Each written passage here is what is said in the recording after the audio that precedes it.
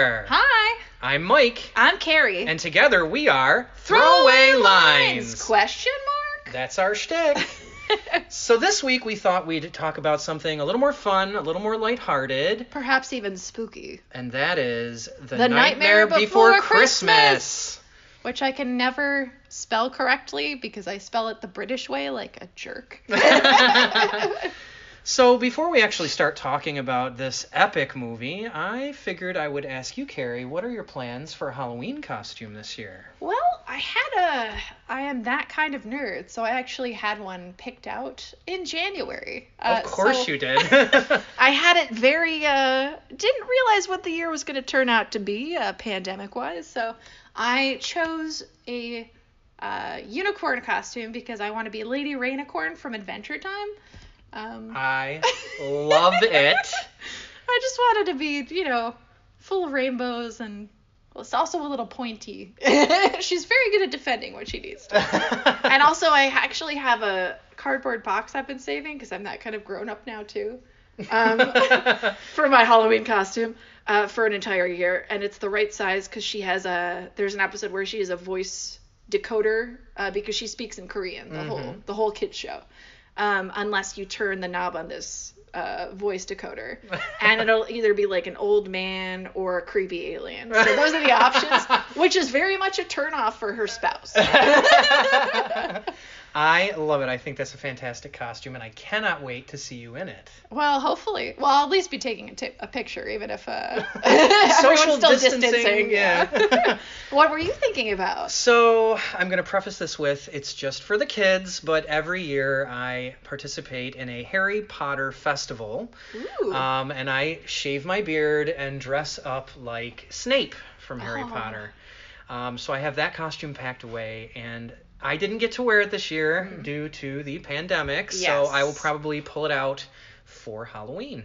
Well, and is this the one in Hamilton? No. York? No. This is the one in Yorkville, New York. Oh, Yorkville, New Yes. York. Okay. Yes. All right. Well, I hope someday to see that. That would be wonderful. Yes, it is a lot of fun, I will say. Yeah. So today we're doing Tim Burton's Nightmare Before Christmas, and I have a confession to make. Go on. Well, I actually didn't see this until college. Gasp! Well, it came out, I was 5 years old when it came out, so I really was the key demographic for this. Or to a T, you could say.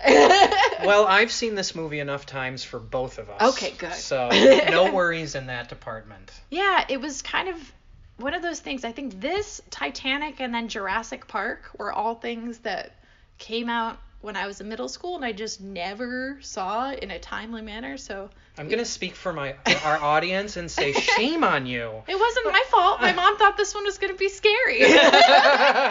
And Titanic had sex stuff, and Jurassic Park, I think again, she thought it would be scary, but I'm like, I don't know, I've got darkness in my soul. I probably would have really dug this. Which kind of segues into what we were talking about earlier. Segues? Into what we were talking about earlier, which is most people that absolutely adore this movie tend to have a little bit of darkness in their soul. And I think whether you're a Jack type or a Sally type, I think everyone's a little bit broken. Yeah, that's the beauty. So, of course, the show is called Throwaway Lines, and it's been long enough. Let's bring up one of those fabulous lines from the movie. So, honestly, one of my favorite lines in the movie is, "Oh, somewhere deep inside of these bones, an emptiness begins to grow. There's something out there far from my home, a longing that I've never known." And I think it really harkens to like a midlife crisis in Jack Skellington's life. There's this absolute lack of fun and a desire for something more, I think it's a mid-death crisis just because everyone's dead in this. That's a really great point. But it is kind of a strange premise for a children's movie to have it about a midlife crisis because you don't know about that. You're 5 or 6 or 7 or 8. This should theoretically mean nothing to you, but I think everyone has that yearning for something they haven't yet experienced.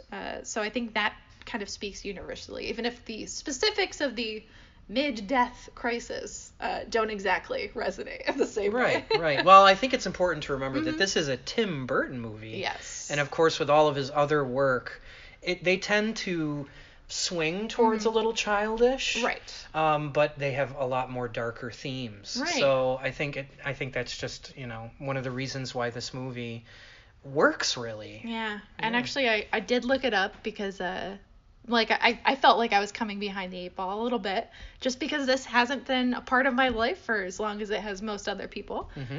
So I actually did look up like the Rotten Tomatoes score, which the critics one, I could give a shit about that. So the audience score, I think this has been rated by almost 1 million people as of the time that I pulled this off, which is in the last few days.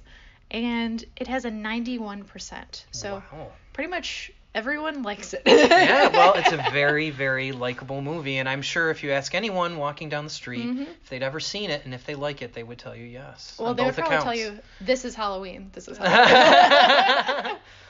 But yeah. I think for me, I kind of, I don't know, I'm scared of the Oogie Boogie Man, even as a grown-up. So my mom might have been right, okay? But I did come across some interesting things when I was looking up facts about this film. And that was that, I guess, Dr. Finkelstein was actually supposed to, at one point in the process, be the Oogie Boogie Man in disguise to, like, mess with Jack and Sally. That was very fascinating. Yeah. I think they pulled it out because of the issue of, like, morals and it being Halloween Town and things like that. Plus, I think the movie was complicated enough and they had to trim some stuff down. As a matter of fact, in my research, I found out that at the end of the movie, there was supposed to be a scene of Jack and Sally years later with several skeleton children. I came across that as well. Yeah, and I thought that was really interesting because I grew up with this movie. I watched it from the age of, I don't even remember, maybe 8 or 9. And, I think that would have been great to see that at the end. Yeah. But all in all, I think this movie is fantastic. I would give it a 91 just without even thinking. Right. So. I always feel bad for Sally. Why is that? Well, not in the end, I guess, but the whole rest of it, because I think there's a lot about power structures in this film, which is, again, you're a kid, you're trying to make sense of the world, so it does make sense to have that in, even if you don't understand it at the time. There's a really funny line by the mayor, who is, of course, two-faced, which you can take away from that what you will. Because politicians... Too much on the nose. I know, and also the other nose. But I do like the fact that when he's trying to, like, get Jack to, like, plan the next Halloween, and he keeps, like, knocking on the door and then dropping shit, and his face keeps going from, like, pleasant and, like, very calm and everything's gonna be fine to, like, fuck this. I do respond to that on a personal level. But he has this line which is hilarious, especially if you're old enough to actually catch it. And it's, Jack, please, I'm only an elected official here. I can't make decisions by myself. Which is amazing. That is a fantastic line. I think also the movie plays off of this childlike innocence that Jack has. When he is essentially robbing Christmas right out from underneath Santa Claus. I don't think he really understands what he's doing. I think theft is fine in Halloween Town. But I also don't think that he understands that he's going to destroy it. And Sally has several premonitions, which are expertly done in the film. But one of the lines that just makes me giggle every time I hear it is towards the end of the movie. Jack has successfully... had Santa Claus kidnapped, and now he is going from house to house in the garb, delivering these strange and torturous gifts to children. And the military catches wind and decides that they're going to shoot missiles at the sleigh. And Jack, being Jack, thinks that this is their way of saying thank you. And he says that his line is, they're celebrating. They're thanking us for doing such a good job. And then is promptly shot out of the sky.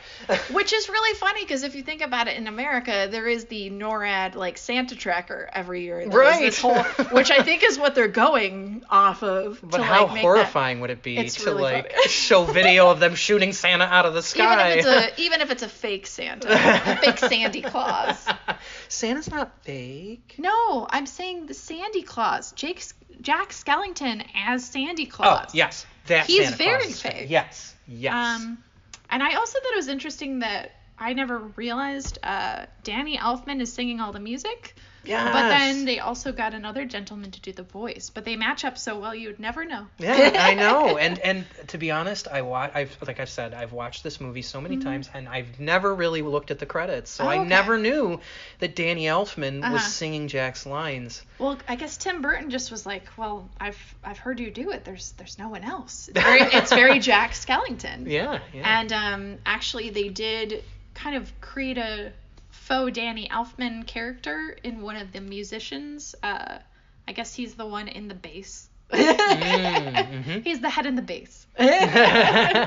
Which is a lot of fun. So cool. Little Easter eggs. Love it. Yeah, well, no, and this isn't even about Easter. But the Easter Bunny does make a cameo. Yeah. And I think the world building is really just phenomenal. I think that's one of the main reasons why people respond to this, other than having the dark and mysterious and dramatic. And moody. Yes, very moody. Well, we were talking about this earlier. I had said to you, why do you think so many people love this film? And besides the fact that people who love it tend to have a little bit of darkness in their soul, like I said, I think it is the twisted sensibilities of the movie. They take something that is meant for children. Both Halloween and Christmas is primarily for children. I'm sure there are people out there who would argue this, but for the most part, it's for children. And Tim Burton and Henry Selick, the director, has this wonderful way of taking those childlike things and turning them on their head and making them really super dark. But I think so much of what we consider childish, especially with our generation, we're in our 30s, so I think we're going to keep that stuff around. I know in older generations, there was a lot of shedding of that. Maybe they're revisiting some of those hobbies that they thought weren't cool anymore. But I think we are going to be playing video games. We are going to watch anime. We are going to do all the things that we enjoyed when we were younger and just keep doing it because that's the joy in life. Just as long as we're not listening to the Backstreet Boys, I'm on board. Everybody. But I think there's something special there. And I think this kind of brings us to one of your lines that you had put into our document here is just because I cannot see it doesn't mean I can't believe it. And I think that really defines the magic of this movie. Like I don't think people really know why they love it so much. It's just that they love it, and that is the magic. You know? And I think Jack is interesting too because he is a figure of power. Even the mayor in Halloween Town is like, I just want to be called that. I literally don't do anything. Jack is the power behind the throne, and everyone knows it, but he wants that what he cannot have, of course, because what would a protagonist be if they didn't long for something more? Of course. And him and Sally are very interesting foils for one another because you have the powerful and the powerless. And I just feel so bad. The whole movie, I'm like, oh, this poor girl. But there's a great dichotomy there too. For Jack and Sally, where Jack is someone who yearns for something more even though he has already attained success. Right. And Sally just yearns for a normal life. Or freedom. Just not to be shut up with the crazy mad scientist that created her. Yeah, just a little weird. Weird. What's going on there? There's a lot of... For a children's movie, what is going on there? There's so many problems. There's equally as many problematic things in any children's movie if you go into that too. I think I was even playing a video game. It was like a Super Mario game, and I'm like, how rapey is the like the Princess Peach, Bowser, and Mario dynamic? Like, it's so sketchy. Yeah. And with this whole like, it does go back to like Pygmalion, things like that in Greek mythology, where a man makes the vision of the woman that he wants to see in the world. And in Dr. Finkelstein's case, he doesn't actually like it. Well, I think that maybe it is time for us to take a short break. All right, we'll see you guys back in a few minutes, and by see I mean we'll talk at you. If you have a favorite book, movie, TV show, play, or any other cool medium that you'd like us to explore, you can send us an email to throwawaylines079@gmail.com. That's throwawaylines079@gmail.com. Thanks for reaching out. Watch me riding by. I'm flying. Hear my battle cry.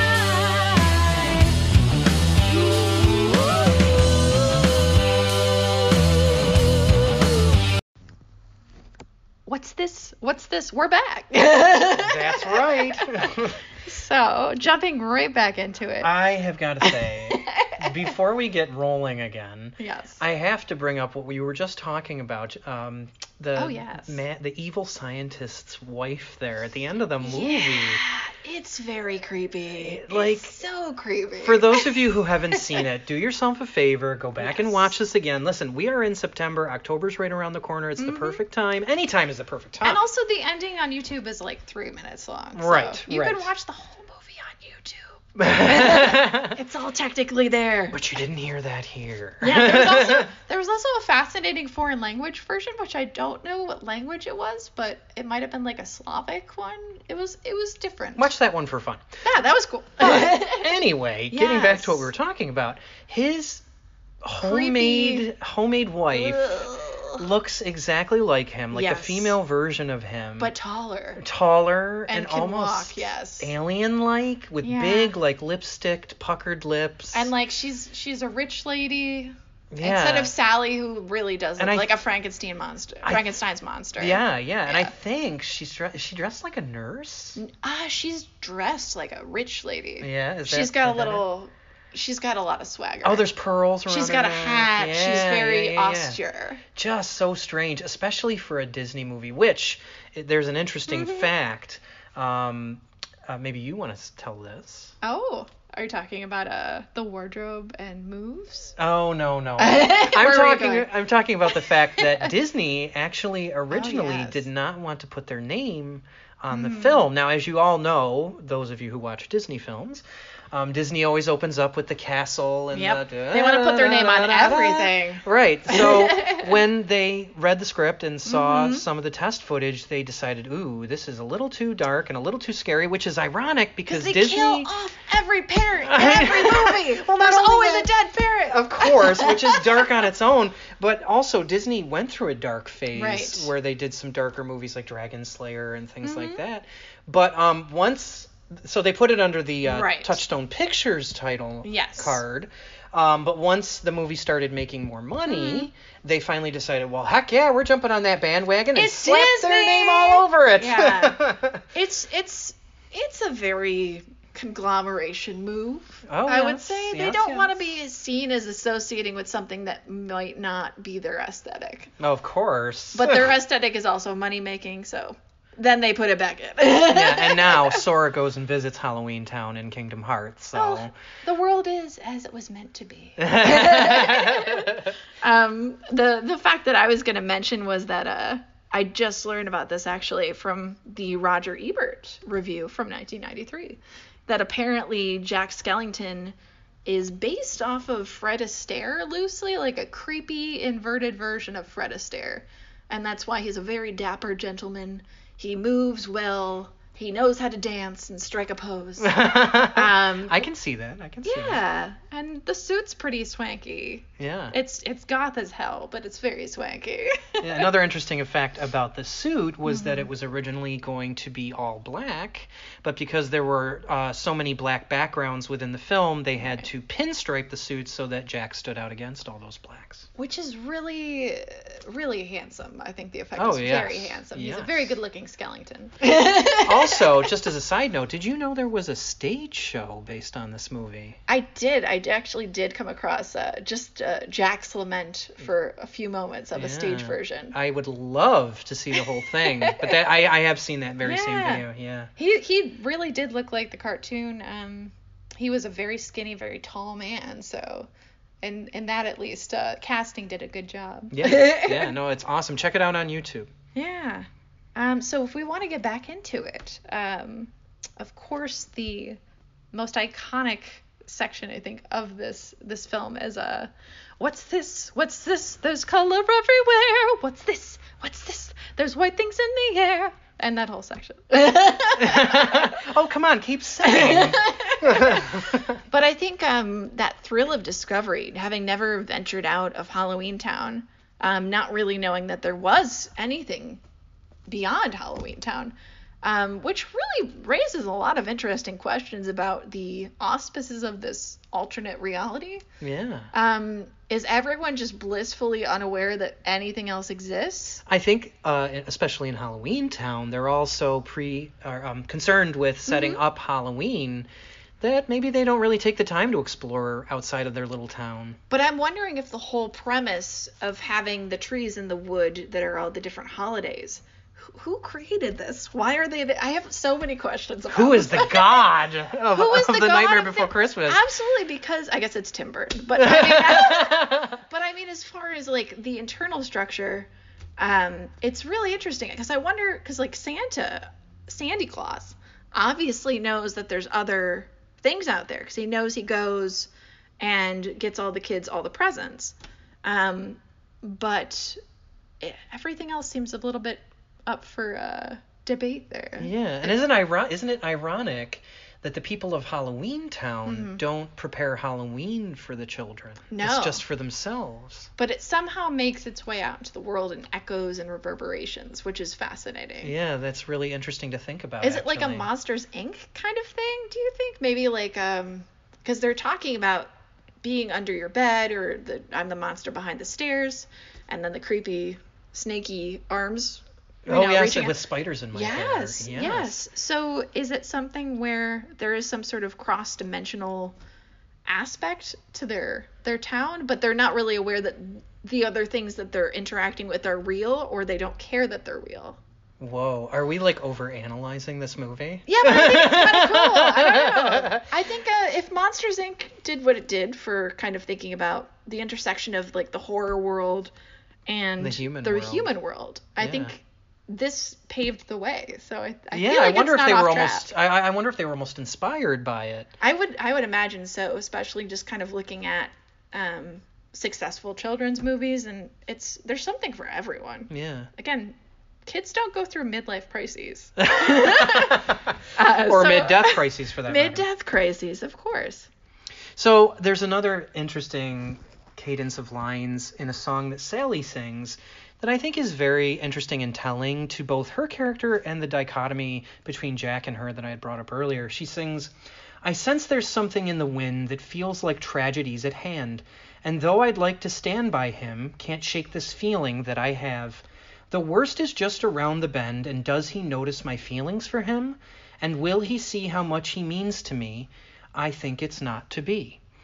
And what's really interesting is that throughout the film, Sally has a couple instances of these premonitions of seeing the effect that Jack will have on the Christmas holiday by him essentially stealing it from Right. Santa Claus. He's a plagiarizer. He really is, yes. But what is interesting to me is that Sally is the powerless character here. Yes. We can both agree on Oh, that. absolutely. But in a sense, she's also the most powerful. Because she is the observer. She is the observer, and she can also see what's going to happen before it actually happens. And I think Jack, because of his position, is never really one to think of what are the implications if I do this. He Right. doesn't have a responsibility because the morals in Halloween Town are pretty loose. Little muddied. Because your whole thing is being diabolical and like clever and scary and freaking out people. So I think stealing is not necessarily a bad thing, although he does seem to have like put the Oogie Boogie Man in his place. Yeah, everybody seems to despise Oogie Boogie for what Yes. he does. So there is this strange... What is the morality of moralityless town? Yeah, that's interesting. We're grown-ups. But again, that Yeah. harkens back to the innocence of Jack, but also the foolhardiness of Jack, because he is the Pumpkin King. Right. He's done this for so many years. He feels like no matter what he touches, it's going to be magnificent. It's Right. just he wants more, so by stealing Christmas, he thinks that's going to be magnificent and something different for him. And it was really funny upon rewatching this. I did not, even when I was in college, clock the fact that Jack's, one of his many nicknames, is indeed Bone Daddy. Oh, yes. Oh, Bone Daddy. And I'm yeah. like, what? Yeah, the guy This- with the saxophone says it, Yes. actually. Yes, yes. Well, yeah, that's again, children's movie. Well, even in this modern Yeah. age, children's movies, they tend to have those little Oh, yeah. winks and nods to the adults in the audience, you know? Absolutely. Maybe a little sexual innuendo or something. Yeah, just to keep everybody entertained. Yeah, yeah. And this movie, I mean, even at an hour and 16 minutes, which is so short. But like, it's so packed. It There's is so much entertaining. Like, I have watched this movie literally probably 900 times through my life, you know. Yeah. Shared it with family members, shared Yeah. it with friends. Stuff. Got me to rewatch it. Yeah, yeah. But Absolutely. I think this movie is timeless. I think it will be around for a very long time, and I think people will continue to love it forever. This is my question. Is this a Christmas movie or a Halloween movie? Oh, this is hotly This is a hot debated. debate. Yes, yes. And what I will say, I will be Sweden here. Oh, It is both. I think so too. It is absolutely both. And anybody who says different is lying to themselves because Christmas in the film is exemplified perfectly with the joy of the elves making toys and Santa Claus and his boisterous laugh. And Santa Claus, Sandy Claus. I always have to call him Sandy Claus when we're talking about this movie. Sandy Claus. Yes. He is getting kidnapped, or indeed Santa napped, and he is talking to his assailants and asks them, "Haven't you heard of peace on earth and goodwill toward men?" And Lock, Shock, and Barrel say, "No!" Which is just amazing. It is amazing, and it's truly indicative of, I think, our times lately, within the past 10 or 15 years. I don't know. I think it's humanity. I think there's usually some sort of war. There's some sort of culture war or actual war or horrible thing. So I think there are always Lock, Shock, and Barrels Yeah. out there waiting to ruin the wrong person's day. Yeah, yeah. But it is kind of funny to have Sandy Claus get kidnapped in this way. Santa Claus. Yeah. Described as a giant red lobster in the film, which I think is hilarious. I guess he could be. He's Sandy Yeah, Claus. He's I Sandy Claus. Yeah, again, the innocence, the way that Jack misinterprets everything he comes across in Well, Christmastown. It also seems more of a trick if you're going the trick or treat route. Yeah, If it's a yeah. lobster instead of a, huggable jolly red man. That sounds like the Kool-Aid Man. Oh yeah. Oh no. I know. It's a great film. It really is. And if you haven't seen it, please, please, please do yourself a favor and go out, rent it, watch it on Disney Plus, I believe.